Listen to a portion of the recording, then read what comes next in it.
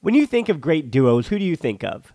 Jordan and Pippen or LeBron and Dwayne Wade. I mean, I talk about basketball a lot here on this podcast, but for the Barcelona version, there's PK and Puyol or PK and Mascherano, or the easy example of Xavi and Iniesta. And as you can hear from my voice, the perfect teammates aren't just professional athletes. It's cold season. I guess the flu and cold medicine, perfect teammates as well. But in this case, when it comes to growing your business, that's you and Shopify. Shopify is a global commerce platform that helps you sell at every stage of your business. Shopify helps you turn browsers into buyers with the internet's best converting checkout, up to 36% better compared to other leading commerce platforms.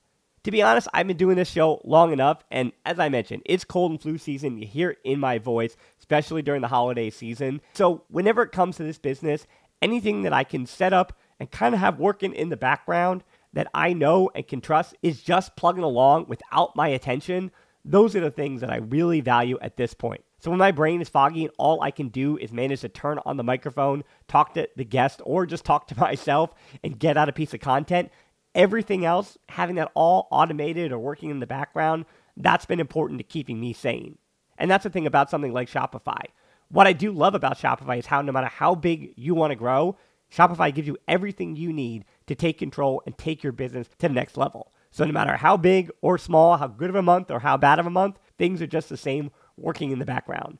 Shopify powers 10% of all e-commerce in the US, and Shopify is the global force behind Allbirds, Rothy's, and Brooklinen, and millions of other entrepreneurs on every size across 175 countries. Plus, Shopify's extensive help resources are there to support your success every step of the way, because businesses that grow with Shopify. Sign up for a $1 per month trial period at shopify.com/tbpod, all lowercase. Go to shopify.com/tbpod now to grow your business no matter what stage you're in. Shopify.com/tbpod.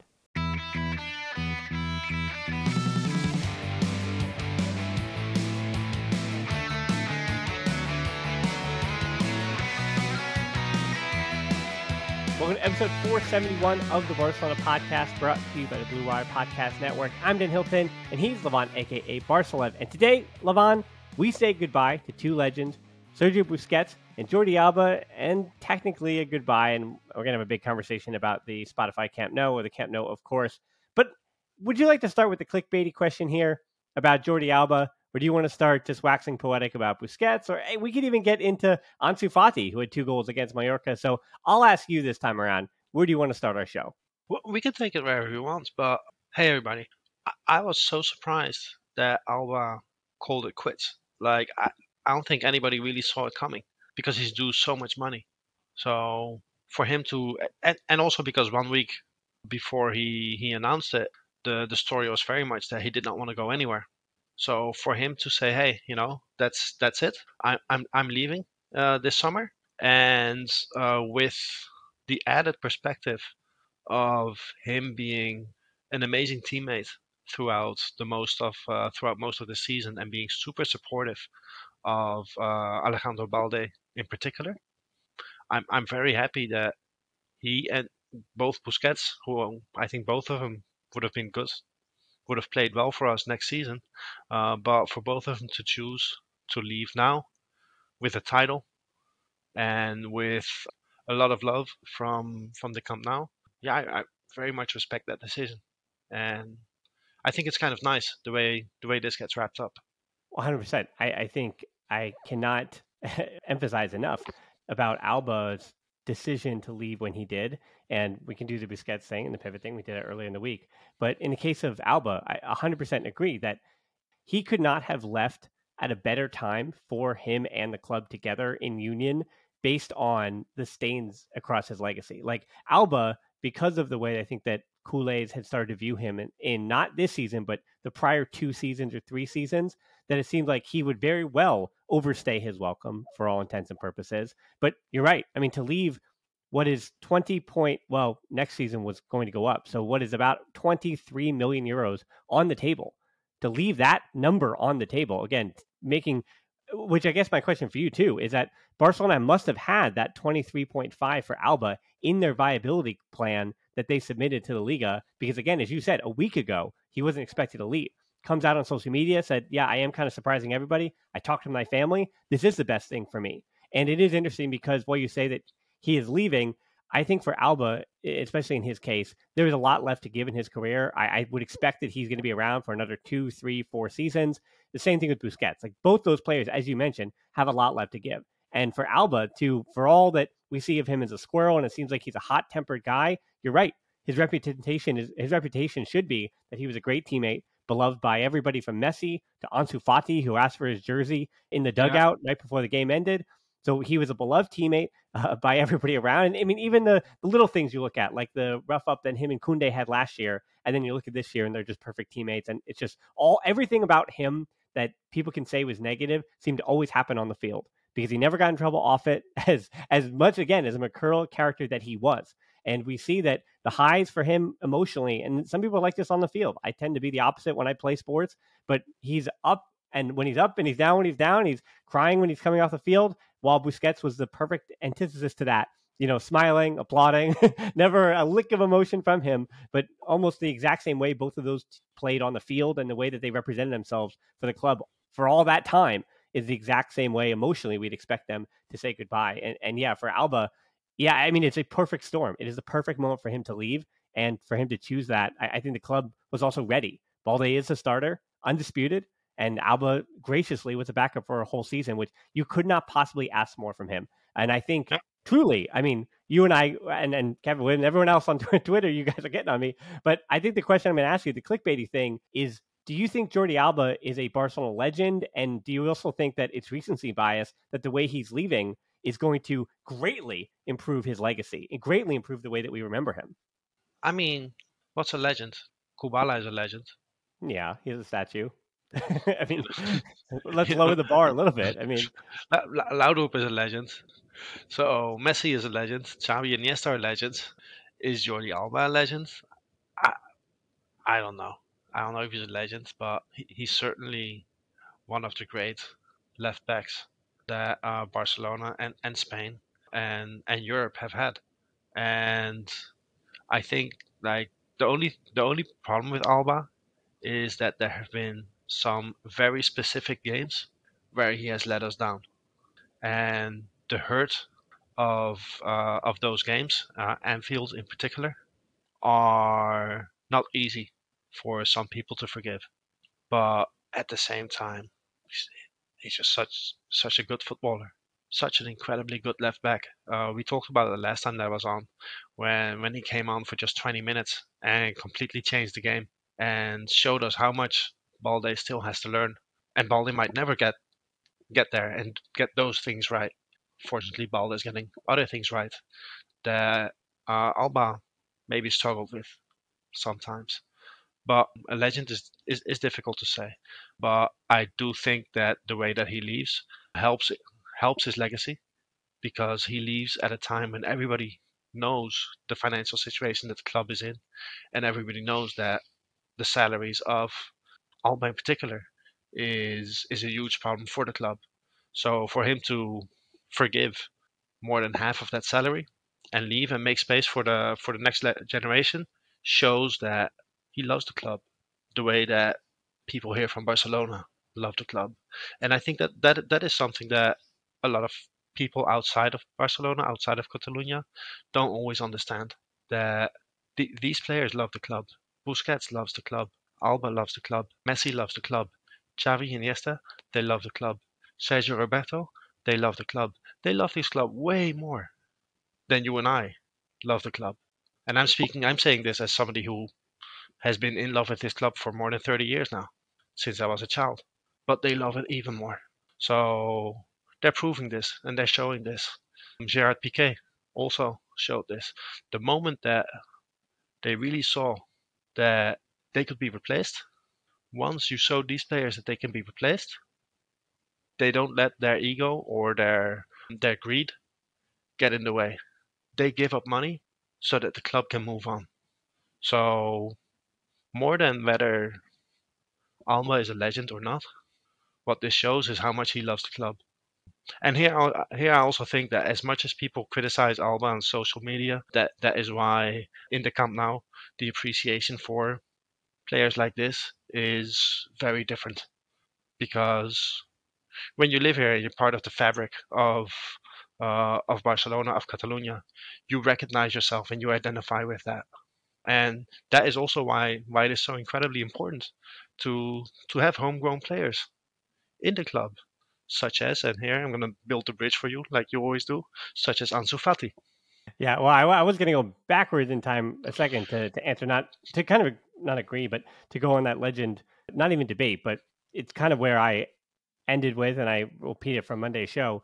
When it comes to left backs in FC Barcelona history, it is Jordi Alba, it is Sergi Barjuan, and it's Eric Abidal. You can order them whatever way you want, as far as who was better or who did what or where or how many titles they had or what they meant to the teams that they meant to. But in Barcelona history, it's those three left backs and then pretty much anyone else that has played that position. So yeah, that's what I would say. And when it comes to legend, it's very difficult, especially across football, to be to even use that word or to be remembered as an outside or a fullback or whatever. I mean, who is it? It's Danny Alves and it's Roberto Carlos. Is that? I mean, and maybe Lam from the last, literally from the 21st century. Like which Um, fullbacks would you even call legends, Marcelo, right? From the 21st Marcelo, century. Marcelo. Marcelo. Well, I mean, I don't know. If you call Marcelo a legend, I argue you call Jordi Alba a legend too. They've done a lot of the same winning, and I think Real Madrid PR is just a little bit better than Barcelona did. Like if Barcelona Mm, fans decided to be as apologetic for Alba as Real Madrid fans have for Marcelo, because Marcelo well, is his drop off for the last 3 years has been worse than Alba's. Like let's not forget that Alba came right after. the moment. Um, Yeah. That's why I said Eric right, right, Abidal right, has to be right, in that right, top. right Yeah. right after Pep's team, right? Yeah. He came the season that Pep had left. It was Tito Villanova who signed him.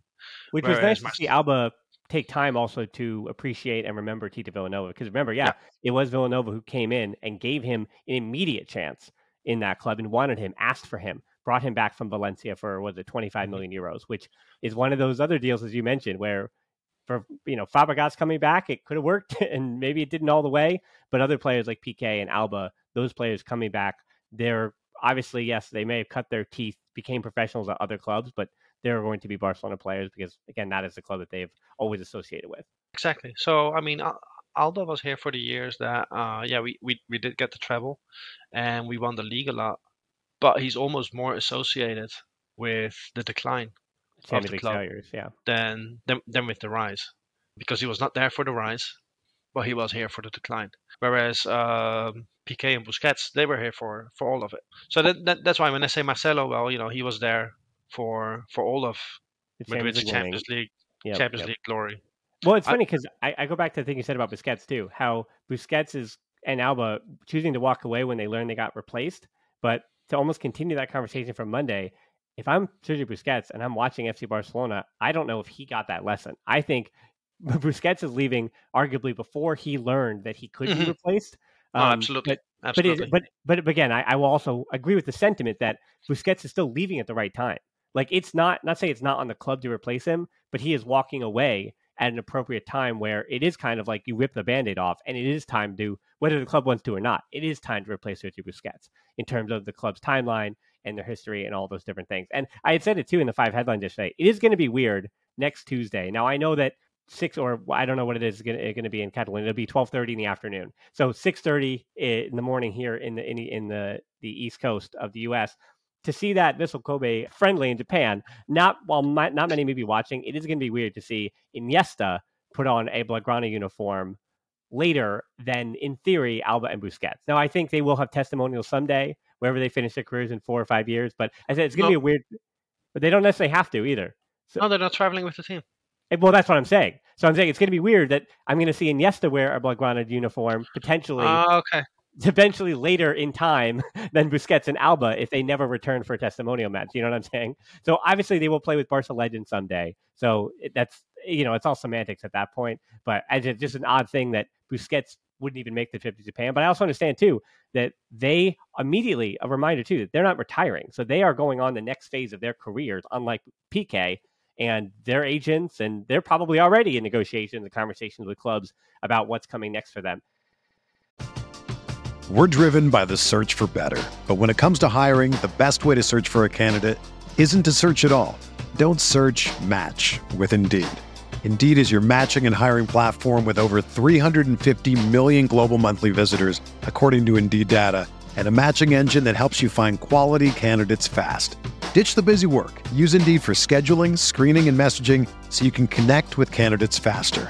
Leveraging over 140 million qualifications and preferences every day, Indeed's matching engine is constantly learning from your preferences, so the more you use Indeed, the better it gets. Join more than 3.5 million businesses worldwide that use Indeed to hire great talent fast. And listeners of this show will get a $75 sponsored job credit to get your jobs more visibility at Indeed.com/Blue Wire. Just go to Indeed.com/Blue Wire right now and support our show by saying that you heard about Indeed on this podcast. That's Indeed.com/Blue Wire. Terms and conditions apply. Need to hire? You need Indeed. When you think of great duos, who do you think of? Jordan and Pippen, or LeBron and Dwayne Wade? I mean, I talk about basketball a lot here on this podcast, but for the Barcelona version, there's Piqué and Puyol, or Piqué and Mascherano, or the easy example of Xavi and Iniesta. And as you can hear from my voice, the perfect teammates aren't just professional athletes. It's cold season. I guess the flu and cold medicine, perfect teammates as well. But in this case, when it comes to growing your business, that's you and Shopify. Shopify is a global commerce platform that helps you sell at every stage of your business. Shopify helps you turn browsers into buyers with the internet's best converting checkout, up to 36% better compared to other leading commerce platforms. To be honest, I've been doing this show long enough, and as I mentioned, it's cold and flu season. You hear it in my voice, especially during the holiday season. So whenever it comes to this business, anything that I can set up and kind of have working in the background that I know and can trust is just plugging along without my attention. Those are the things that I really value at this point. So when my brain is foggy and all I can do is manage to turn on the microphone, talk to the guest, or just talk to myself and get out a piece of content, everything else, having that all automated or working in the background, that's been important to keeping me sane. And that's the thing about something like Shopify.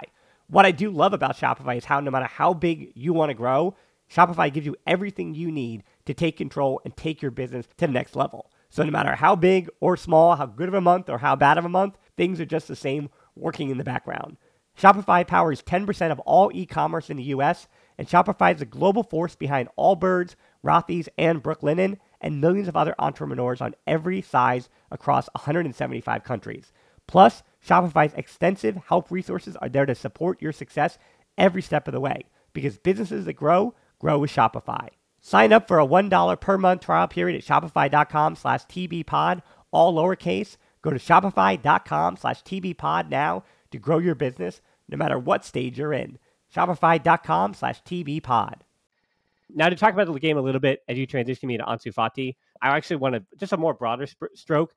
I was happy with the game yesterday, overjoyed, especially with the first minute goal, because it allowed them to, sentimental, but it did allow Busquets and Alba to leave playing a style and playing in a match. Again, the red card skewed it all, but playing in a match that was befitting of their best moments. It was, all the goals were team goals. It was team football, one touch passing. The ball was moving quickly. It was doing more work than the opposition, than the runs and all those things. And yes, it was still Xavi ball, but it was a combination of everything, where Busquets was just able to kind of vibe and do his thing, and they were able to feed him, try to get him to score the goal. So it just felt like it was a celebration of their careers and all that they had done. And yeah, it was enjoyable to watch Ansu Fati. But I'll let you respond to the total game, because I don't know if you watched the 5 headlines, but I've got a little thing about Ansu Fati here. Rock on. Go ahead. Yeah, Go so, for it. well, one of my 5 headlines yesterday, and again, this is a little bit of a repeat, but I don't know. Maybe it's because he came out with Alba at the same time when he exited the field. I felt like, and you can tell me if I'm overdoing some of the Gerard Romero stuff, because he said a lot, and he's not always right, but he's right sometimes, and you never know those kind of things. But him and a bunch of others in Catalan media had said that a third player was saying their goodbye to the Camp Nou, but it was never revealed and all those things, right? And I think that is just a lot of buzz or whatever.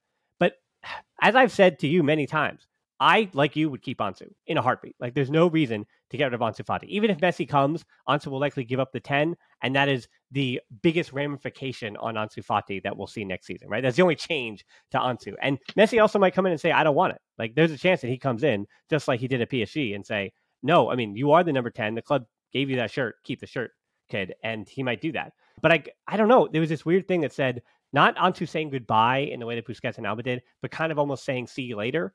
Did you get that sense in the stadium that Ansu scored the 2 goals? He had his moment, and it was almost like a thank you for supporting me, and I can score goals. I'm still a good player, and maybe I'll see you later. Or do you get this sense that this game for him is a continuation, or we'll say a start of what we'll see even next season? Not that it's like some leaping off point that a game at the end of the season matters, but more of a because he just looked like himself. He looked so at I mean, ease. He looked so confident yesterday in a way that he hasn't all like for most of the season. And he just felt like there was no pressure on him, as almost as if as I'm saying that it's already decided his fate. Like his future away from the Camp Nou has already been decided. So he almost felt like relief. Like, okay, I can score goals and I'll just succeed as a player elsewhere, and then I'll be back. Don't you worry. I don't get the close-ups that you get when you watch match on TV. Yeah. So, the 2 goals that he scored, they were at my end. And I thought, like, at time he looked a bit tentative on the ball. Whereas, there have been games where he's looked better on the ball, but not good in front of goal. Today was the opposite. Or yesterday was the opposite. I I really don't know how to read this, Dan, because Mm-hmm. every story that comes out about Ansu, like, is that the club wants him out. Yeah. There's there's literally nothing else. Now, the same happened with Frankie last summer. So if Ansu really wants to stay at Barcelona, he could very well look at what Frankie de Jong did last summer and say, you know what? No, I'm gonna fight for my dream, and I want to stay here. If yesterday he looked at ease when most of the season he hasn't, would that be because he knows that he's out? And Yeah, or but not, or maybe it's that he knows he's safe. Not even safe, but he knows that he. I mean, because again, he very much like De Jong. I put them when we're talking about like the loyalty to the badge. They're in tier 2 to me.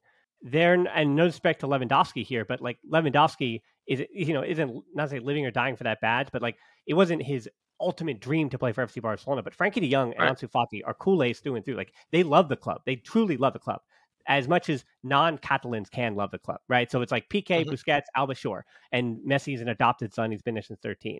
But also, Ansu Fati has been there since 10 years old. It's not like yeah, he showed up. Like no, he came from Sevilla at 10 years old. Like he loves that club. He's as adopted in Catalonia. He's now officially lived there for over half of his life. That's how long he's been in Catalonia, in the academy with Barcelona. He loves that club. And when he says, I want to stay, you have to take that into account in a way that if Lewandowski said, yeah, I'd love to fulfill out the rest of I mean, also his numbers at the end of his contract would want Lewandowski to stay. But if Lewandowski says, yeah, we'll stay an extra 2-3 years, I'd love to do that. I mean, even like a Christensen or another one of these players saying, yeah, or Rafinha would actually be the better example. Rafinha saying, I hmm want to stay is different than Ansu saying, I want to stay, just because yeah, yeah. their connection to the club is very different. I know, and I was really rooting for a third goal because as much as Xavi says, well, these last games are not a test. Even the last game in the Camp Nou, Ansu scores 3 goals. You know how Jean Laporte will just get emotional and say, "Hey, I'm not selling him." Well, we will. Well, I would also say that nobody will remember too in 2 months how the hat trick happened, but a hat trick was scored by Ansu Fati. Like, Exactly, and that's what exactly. history does. They remember those moments, whether or not the stakes of those games matter. Like for all time, I'm going to have to look about how Barcelona lost 3-1 to Real Valladolid. I'm going to have to always remember how did that? How did they lose 3-1 to Real Valladolid? And then I remember, oh right, Barcelona didn't care. They gave up, and Real Valladolid were fighting relegation. Like that is why that happened, and everybody had to sit through that game. More worrying is another we'll say adopted Catalan player in Balde, who actually, no, he was born in Catalonia. He is a Catalan. In Alejandro Balde, who winds up getting whacked. And I didn't mention the 5 headline district because I didn't know the timetable when it was released, but 7 weeks.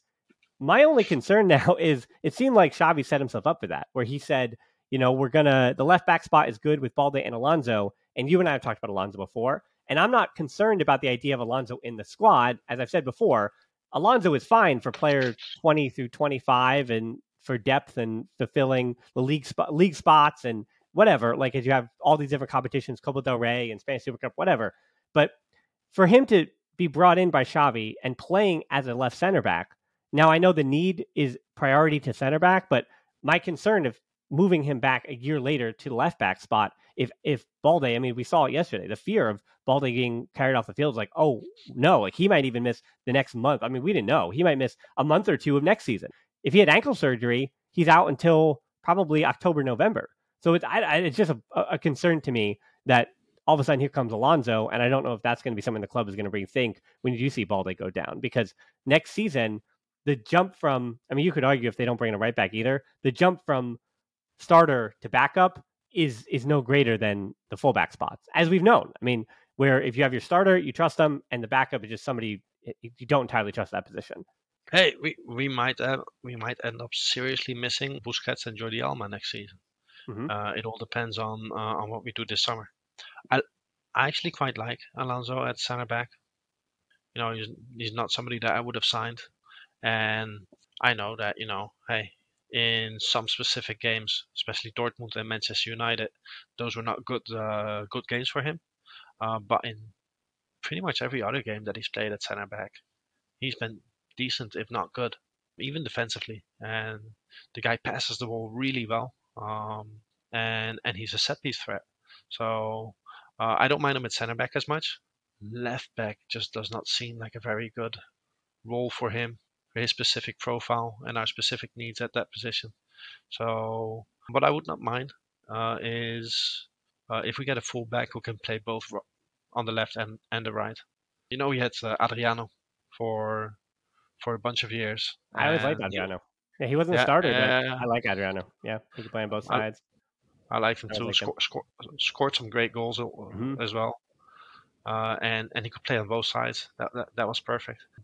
If the talk is, hey, João Cancelo, that would be one of the biggest advantages that I can think of, is that he can play both sides. I'm not saying that he's worth the money. I don't know. And also, I don't know if we're gonna have any money because, yeah, Busquets and Alba and Piqué and Griezmann are freeing up salary space. But I mean, everything that I read is about players who do not want to leave. Ansu does not want to leave, and I hope he doesn't. But Rafinha does not want to leave either. And Torres does not want to leave. Kessie doesn't want to leave. Like, if nobody wants to leave, then there's Yeah. going to be no sale. I mean, it's a great Barcelona problem. I mean, it used to be even that, well, in the last few seasons, that players are just getting paid too much. I mean, it is the problem with big, quote, quote, big clubs with big pockets, that players, you have no reason to get rid of that money. But even for the FC Barcelona thing, especially when you're talking about a project, if I'm Kessie, I came in, I worked hard in my first year to adapt, to carve out a spot in the midfield, and now I see Busquets leaving. And I should stay for myself and say, hey, next season is even more of the same. That we won the Liga this season and we won Spanish Super Cup, and we want to do more next season. We failed in the Champions League last year, and I want to be a part of the winning project. Like, it's hard to Yeah. tell a player, hey, you were part of our build, but you're not part of the final product. And that is a tough thing to tell any player. No player wants to agree to that, especially in the case of Rafinha and Christensen and Lewandowski and Kessie, who just showed up. It's very much a different case than a Pablo Torre, who, Yeah. if he's going to contribute, he knows that he's not a starter contributing until 2 or 3 seasons down the road, right? Until he's 21, 20, no, 22, 23, 24, 25. That's when he knows as an attacking midfielder that he'll, in theory, get his real chance. But Kessie's 25, 26 years old, like Christensen the same, and Rafinha the same, 26, 27, and Lewandowski is obviously in the peak of his, well, I was going to say twilight, but right before the twilight of his career. So obviously he wants to go out. And speaking of Lewandowski, though, by the way, he played really well yesterday. He had a really, really, really good game, I thought. And same thing with Dembele. Like, they were, even though they didn't make any headlines, when they play at that level up top, it gives Mallorca they have no options, because they have to constantly keep focus on any little moment that those two are on or near the ball. And they created so much space for Ansu. They created also a lot of space for Gabi in the midfield as well. So yeah, credit to those two yesterday. Lewandowski and Dembele, I thought were great. Yeah, no, I thought we were fine yesterday. I thought Mallorca was poor mostly. I did too. Um, They're much better and than that. Yeah, and and also the energy was kind of that Barcelona was always going to win with a couple of goals against Mallorca, because the energy was just there. It's the last day of the Camp Nou and everything. To go back real quick to players not wanting to leave and players wanting to be part of the winning project. The other problem here is simply the financial situation and the fair play stuff, where we have to sell before we can sign. mm-hmm. So it's not even that you can sign Messi and then turn to Rafinha and tell Rafinha, look, you want to stay, but you're not going to get any minutes with Messi and Dembele on the team. No, it's the other way around. Like, we have to get rid of Rafinha first in order to make Messi happen, for example. but that's not really an incentive for somebody to leave. So yeah, it's going to be interesting to see how this will play out. I know that Matteo Alemany said that this summer is going to be very intense with a lot of things happening. So Yeah, I mean, as I also said on Monday's show too, the likes of Langley, Dest, TT, I mean, those are even more imperative that those moves are done first. I mean, almost first and foremost. yes, but they like Umtiti, Langley, then they don't have like they're not going to come back. No, they're not. So But you still have to make those phone calls and make those deals, and you have to fly to London to talk to Tottenham, and you have to fly to wherever to because they're still on a contract. yeah, but I And think that will get done. yeah, no, I'm not. Yeah, I'm not saying I'm not worried it's not going to get done, but I'm saying add that to the list. Like it's a long yeah, list of things to do, and it's going to be one thing at a time. So it's like as much as you see in a day that Langley was moved today. Oh, where's Messi? Well, it's like where do you who do you, there's only one phone. I mean, maybe these guys have multiple phones, but you know what I mean. Like you're on the phone, and Langley had to get done. So Langley got done, and then tomorrow it'll be something else, and that's the way it is. hey, I'm just happy that Matteo Alemany is not going to do it while also working on the Aston Villa project. For sure, for sure. So I mean, thank because God the guy came back. yeah, because I mean, Or it's going to be really interesting too. Because it is, I saw Boyan Kirkic sitting right next to him, so the rumors are true that it seems like Boyan is coming back into some kind of role, and then Deco was on the other side of him, and we know that that's going to be, if I mean, it's basically been announced, but it that he's taking the place of Jordi Cruyff, and you have Mhm. then Alemany staying in the same role. So we'll see what that Yeah, new team, if you will, can do. isn't Boyan supposed to be like more of a liaison between the technical directors and the squad Yeah, or something like that? yep, which is why he's again. I say he's part of that team, like Yeah, regardless of what his role is. But as again, he is still rather. I mean, he's around my age, so it's like he's still rather like figuring it out what it's like to hang up your boots and be on that side of the game where you're going to games in suits and things like that. yeah. You know what I was really surprised by, Dan?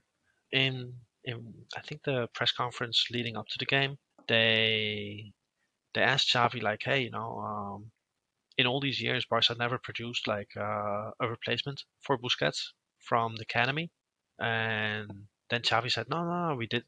Pivotes did come out of the academy. We had Sampe and Oriol Romeu. Where's Nico Gonzalez in all of this? How come he's not on the club's radar? I think that well, I mean, having watched him since he was like 15 years old, he was not ever groomed in the same way that like Semper from the age of 14, 15 on. He always played from what basically when they went to from the U7s to the full 11s. He was always groomed as at that position. But Nico Right. was an attacking midfielder literally until well, I guess the year when he was transitioning between the U19s and Barca B when for Barca B he began under Pimienta, started Hmm. playing as a pivot. And then the idea of him being a pivot with the first team as he also bulked up, like physically from 17 to 18, he just bulked up in a way that a lot of those kind of players don't. And he Right. looked more comfortable playing at that in the third division. But I just think they do not view him in the long run. And if you would say that for the preseason games at least, so you don't want to overdo those. But every time I've seen him as a pivot for Barcelona, he looks comfortable and is not, with the exception of like one time under Koeman, it didn't look entirely great when it was like a double pivot thing. But in the preseason games that I watched him for this season, I really thought that Pjanic was out if they could get him out, and Nico was going to stay and basically be the backup to Busquets. Like that's how good it looked, and that made sense to me. But I just feel like Xavi does not see him in the same way that Koeman didn't as a pivot in the long term. Like he's not spoken about in that way. Such a And shame. yeah, but to the point of Earl Romeo, by the way, Emil and I did talk about him and the efficacy of that. I actually think Earl Romeo, having watched him at Southampton and this year with Girona, while he does not, obviously, he's not Busquets. He doesn't do that to the level. If Busquets in this magical world had never existed, I could have certainly seen Oro Romeu being a bridge between Yaga Torre and then taking over for a few seasons and just being fine.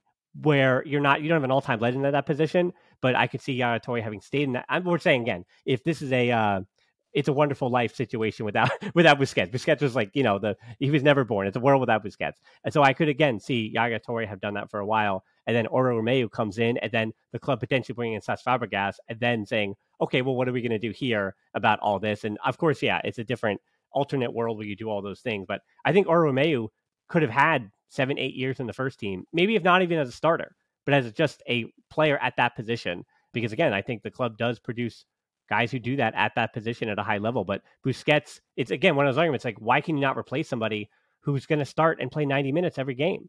It's hard to replace anybody when that guy is automatically on the team sheet every single time, because you got to get minutes from him. And to get minutes from him, you have to be better than him. And nobody's been better than him for 12 years. So it's like, you can't expect that I mean, they could argue that they produce Nico as a pivot this season. If they bring him back and he plays at that position, then you can immediately add his name to that. Because right now, the only names they're saying are guys that have gone and continued at that position. And again, the reason Samper was brought up is because, as I said, from the U15s all the way up until that last ACL injury when he was 19 or 20 years old at Barca B, because that was the moment. The last, I think it was the ACL or the last knee injury or whatever it was, that was the one that, I mean, it's not that he wasn't good enough, is that he had injuries that completely sidelined him. So whatever the reasons were, like the club really did trust in him as a 16, 17-year-old. And then injury just blew it all up. And that is, I mean, you look at him in Japan, like he only plays like 35% of the time for Vissel Kobe because he just, I mean, he'll be out by 28, 29 as a no, professional. But no, it was not injuries, man. The guy can't defend. I mean, he was but he was like 18, 19 years old. Like, of course, no 18, 19-year-old midfielder can defend. Like, I mean, if you can, then you're the likes of Busquets when he came up at 19. Like, then you're an all-time great. That's what you're going to be. But the thing with Busquets is, if it weren't for Pep, he might not have even made it in first division football. Yeah, you know, it's literally Pep, the only coach who liked him when he was younger. And the same with Nico. I think that if Pep or Cruyff would be in charge, they'd be like, hey, give me that guy, and they would not be afraid. They would not be afraid of not winning immediately, but they would want that kid as part of his project. Now I don't know what's going to happen to him. It's possible that he's never going to develop the way that he would develop if he stayed at Barcelona, and it's also possible that I'm completely wrong, and it is simply not good enough. But I think it's a shame. I mean, watch him with Valencia this year, I would give that loan like a B, because he got hurt for like 3 or 4 months, which is not great. But I thought he, coming back from the injury, looked just fine. Like, he's ended the year in a better way than I think he started it. Like, it even took a few games for him to get up to speed. So I think from like November through February when the injury happened, he looked okay. It looked like he was putting something together. And I think he continued to build on that when he came back from injury. But he missed all those months in between, which was pretty rough. But yeah, and I would judge him even more of his season at Barcelona. I mean, he played quite well for us in a lot of matches. I don't understand why Xavi doesn't like how much he presses. I think he returns, like him and Gabi and Pedri. I mean, they are 3 of the top 6 pressing players on the team. Like, I mean, yes, of course you need your midfielders to press, but he fits right in. I mean, that is I think his best skill. Not even like when Barcelona have the ball, but when they immediately lose the ball, he can get it back to you in a hurry. And I'm not even talking about his physical build. I just mean he positionally puts himself in the right spots. And I think there was a few games under Koeman that those are the notes I kept taking, where it's like, I know it feels like he's not doing anything with the ball. And that is frustrating because that's what you expect the Barcelona midfielder to do. But when Barca don't have the ball, his ability to get it back and know where to be is what I really do think is going to be his calling card. He had a stretch under Koeman where he was basically our best midfielder. De Jong was not playing well under Koeman the last season. Pedri was injured. Gavi gave us flashes. That was his 1 month stretch where Nico was our best midfielder. It was crazy. Anyway. He had that game winner too. He had like that 3-2 game winner. That big one. I remember that. Yeah, he had a winner and he had an opener at Celta de Vigo. If I don't, so he scored 2 goals. For somebody on the fringes of the first team.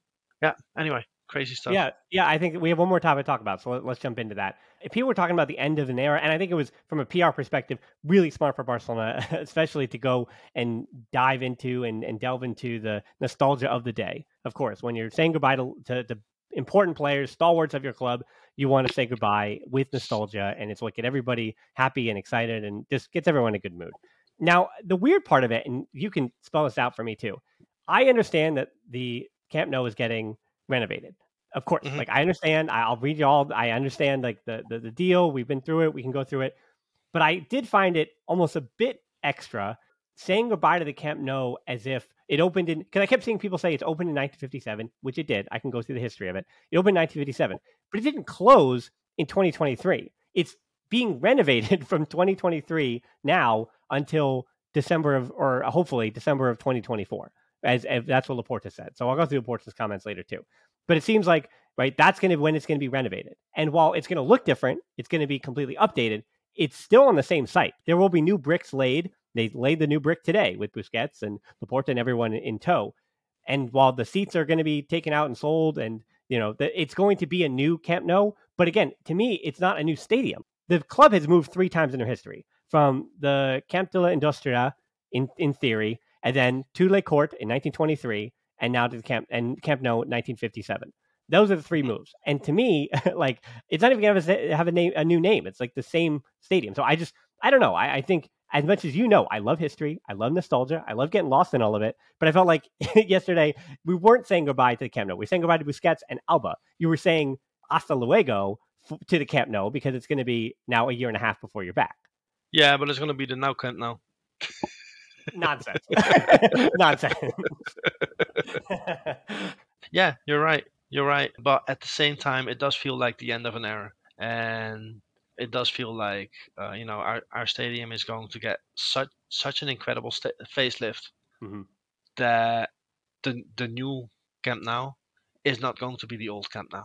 You wouldn't be able to recognize it if you were outside of the stadium and you saw the new version. Yeah. No, it's basically as if Exhibit is pimping your ride. No.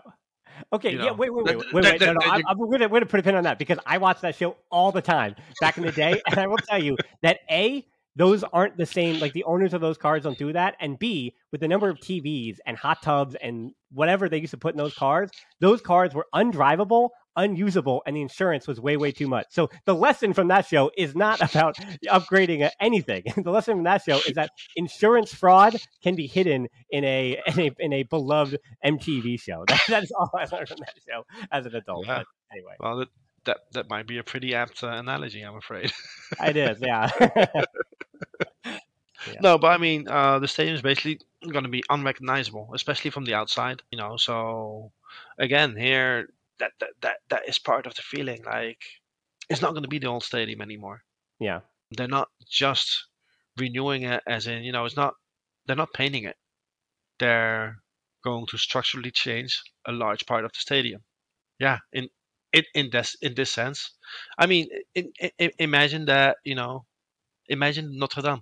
If they're going to build it back exactly where it was, then it's still going to be the Notre Dame. But if they build it and put like turn the main tower into like a glass monstrosity, would it still be the Notre Dame? right. Yes, because the foundations are still the same, but at the same time, the building is going to be different, right? Yeah, and I think I could definitely agree with the idea that, as I mentioned, every time Barcelona has, we'll say, moved stadiums, it's because the demand of the club was too large to fit that stadium. I mean, that's been historical times when the club has moved. And again, 1957 is when it opened. Huge move that Barcelona made despite the current state of Catalonia at the time, how Franco felt about it, and then the success of Alfredo Di Stefano going on at Real Madrid at the same time. So Madrid had built the Santiago Bernabeu in 1947. And I think while people would connect it, everything I've always learned and read about the reasons why the Camp Nou was built is because 1951, Kubala showed up, and it was as simple as by 1954, they were like, oh, this guy is filling the stadium beyond, like, we can make a lot more money here by not even expanding, but by building a new stadium from Les Court and putting it up. Like, it was talked about in the 40s, but the club never could afford it, obviously, with the economy in Spain at the moment. But by that time, in the mid 50s, they had enough money coupled together, and they said, okay, financially, this is going to help us out a lot. So work began on the Camp Nou in 1955, again, midway through when Kubala was there. It was put down with concrete, iron, and it also put the club in a huge amount of debt. The price tag at the time was 288 million pesetas, which would be awesome if that was the current price now. But things have changed since then. But yeah, the stadium was opened in 1957, 93,053 spectators. And I think the big story here, of course, why this is all being done, to give you a little headline to it, is that at the time when it was opened in the 57, 93,000, it was expanded in 82 for the FIFA World Cup, 120,000 at the time. It currently sits 99,000 plus, and it was for decades a mecca of football. It is the largest in Europe. It's seen with this great reverence, and it was used a lot. But the last few seasons, it has fallen behind with all of these new major major stadiums that have been renovated around Europe. That it in all purposes, you and I and as many listeners as we know have been to the bathrooms. We waited in line waiting for food. Like we've been around. We know that it was time. It was time to renovate everything. I've tried to work up there in the, not without a press credential, but I've been up there trying to get some video and do things up there with media with the club and the internet, the Wi-Fi. It's it's problematic when you're trying to do anything beyond maybe check your phone, maybe check a score and things like that. So yeah, I totally understand that it is time for the club's history to kind of be renovated as well, where it's time for Barcelona's new stadium to once again become a leader in Europe. So it was nice to see little stuff that for me matters. Like if people saw personally, I did PA, that's public announcing for an event at halftime at MetLife Stadium there, the old Giant Stadium or whatever. And so little things like that were cool when I saw Manel Vich, a name that I didn't really know, but he was the club's announcer from 1956 all the way to 2016. And just hearing that name, learning about him was really cool. He was there the first game of the stadium in 1956, a 6-1 league win over a team, Real Jean, which I can't imagine most of us have ever heard of because they're in the fifth tier now and they haven't been anywhere in the second tier since like the 70s. So the big question, though, coming up for you, and Laporta kind of answered some of it for us. He said the landmark date, November 29th, but more likely that they will return in December of 2024 without any hiccups or anything like that. But it is construction. That's very optimistic. It is optimistic, and that's why he said that. So the club, it's an interim, will be playing at in Montjuic, and it will cost, in terms of revenue, 90 million a year, including lost revenues. That is the projections for all of those things. It is a 55,000 capacity athletic stadium, which again, while it was 1992 Olympic Games and all those things, that's where you may know it. The season ticket prices have gone way up, and this is kind of where you enter back to the picture here, because while the club is trying to sell sections of the turf, other memorabilia around the stadium, old stadium seats, and all those different things, ticket prices, they tried to boost them up. People weren't buying them because of all the difficulty it is even getting there. And so they had to lower those prices by 50% of the initial cost that they had them on Thursday, just to make sure people are filling it at 55,000, which again is going to be a lot of revenue loss. So, I mean, as much as I'm worried about all those things, those are things that are also in the viability plan. Those are things that are in the financial plan. Like you can read the financial reports. Like this is all being taken into account in the bigger picture of things. Yeah. So I wasn't gonna go to Montjuic in part because it is a pain to get there. Like I live right next to the Camp Nou, so it's particularly easy. But I've always lived like within 20-25 minutes walking of the Camp Nou. But Montjuic, there's no good way of getting there. And then leaving the stadium also takes forever. The stadiums need the players need to go by coach, by charter bus to get up to the stadium because traffic is so bad to get up there that they can't guarantee that the players will get there on time if they would drive their cars there. So that's just an example. But there was that. There's the fact that I am traveling until mid-November, so I would miss the first 2.5 months of the season. Not sure when the season is going to start. If it starts end of August, then yeah, almost 3 months. And the prices were quite high, right? So I was like, well, I can't afford to pay even more than I'm paying right now, and miss like 3 months of the season. Like that's just not. I cannot justify that to my wife and my daughter. Like, hey, why am I going to spend all of that money to go lose even more time going to matches, which is time that I spent less with my family, and it not even being worth it for the first 3 months. But now that they've lowered the prices by 50%, and I've heard that the first half of the season they will play a lot of games at the opponent's stadium because the Montjuic won't be ready. So now I'm already kind of like thinking, maybe I can go. Well, I mean, I would also argue that if Messi does resign, if they do sell Rafinha, we'll just say Rafinha, and Messi does arrive, while it's going to be wild to be like, okay, well, because we wanted Messi to say goodbye the right way, he's going to have to play at the Estadio Olympique Luis Cabañas. But in the same way, the second he signs on, people are going to buy those tickets. Like it's I think it's a wrap. Yeah. I wasn't even mad when the tickets were so expensive because the club is in need of money.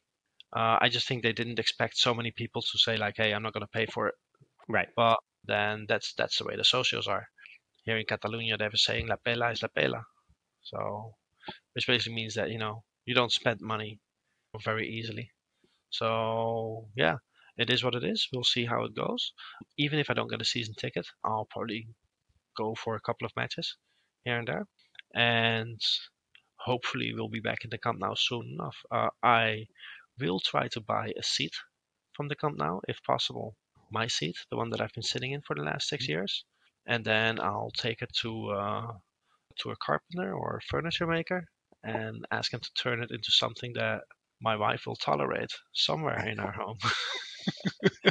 Well, we are looking forward to seeing a picture of that. I hope you can have your seat, but or any seat. I mean, there is. I mean, I'm hoping that there's enough, and those are reasonable price. But we'll have to see about all those things. But anyway, yeah, the next part of our conversation would have to do with global inflation and things like that. So I don't want to bore everybody to death. I think that kind of wraps it up for this one. Barcelona do play one more time, Celta de Vigo next week or the end of this weekend on Sunday. But before that, so we're going to shift our focus because I planned for Friday a preview of the Women's Champions League, which will be against Wolfsburg.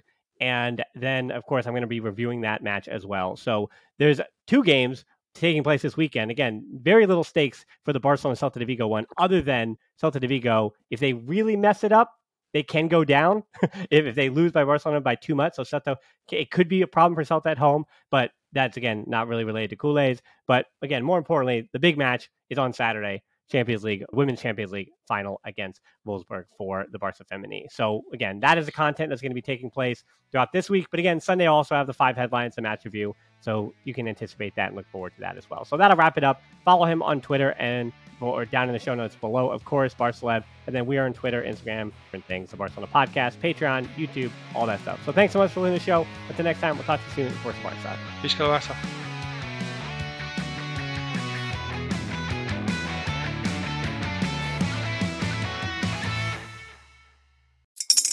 Spring is in the air at Littleton Coin Company, and we want to help you brighten your collection.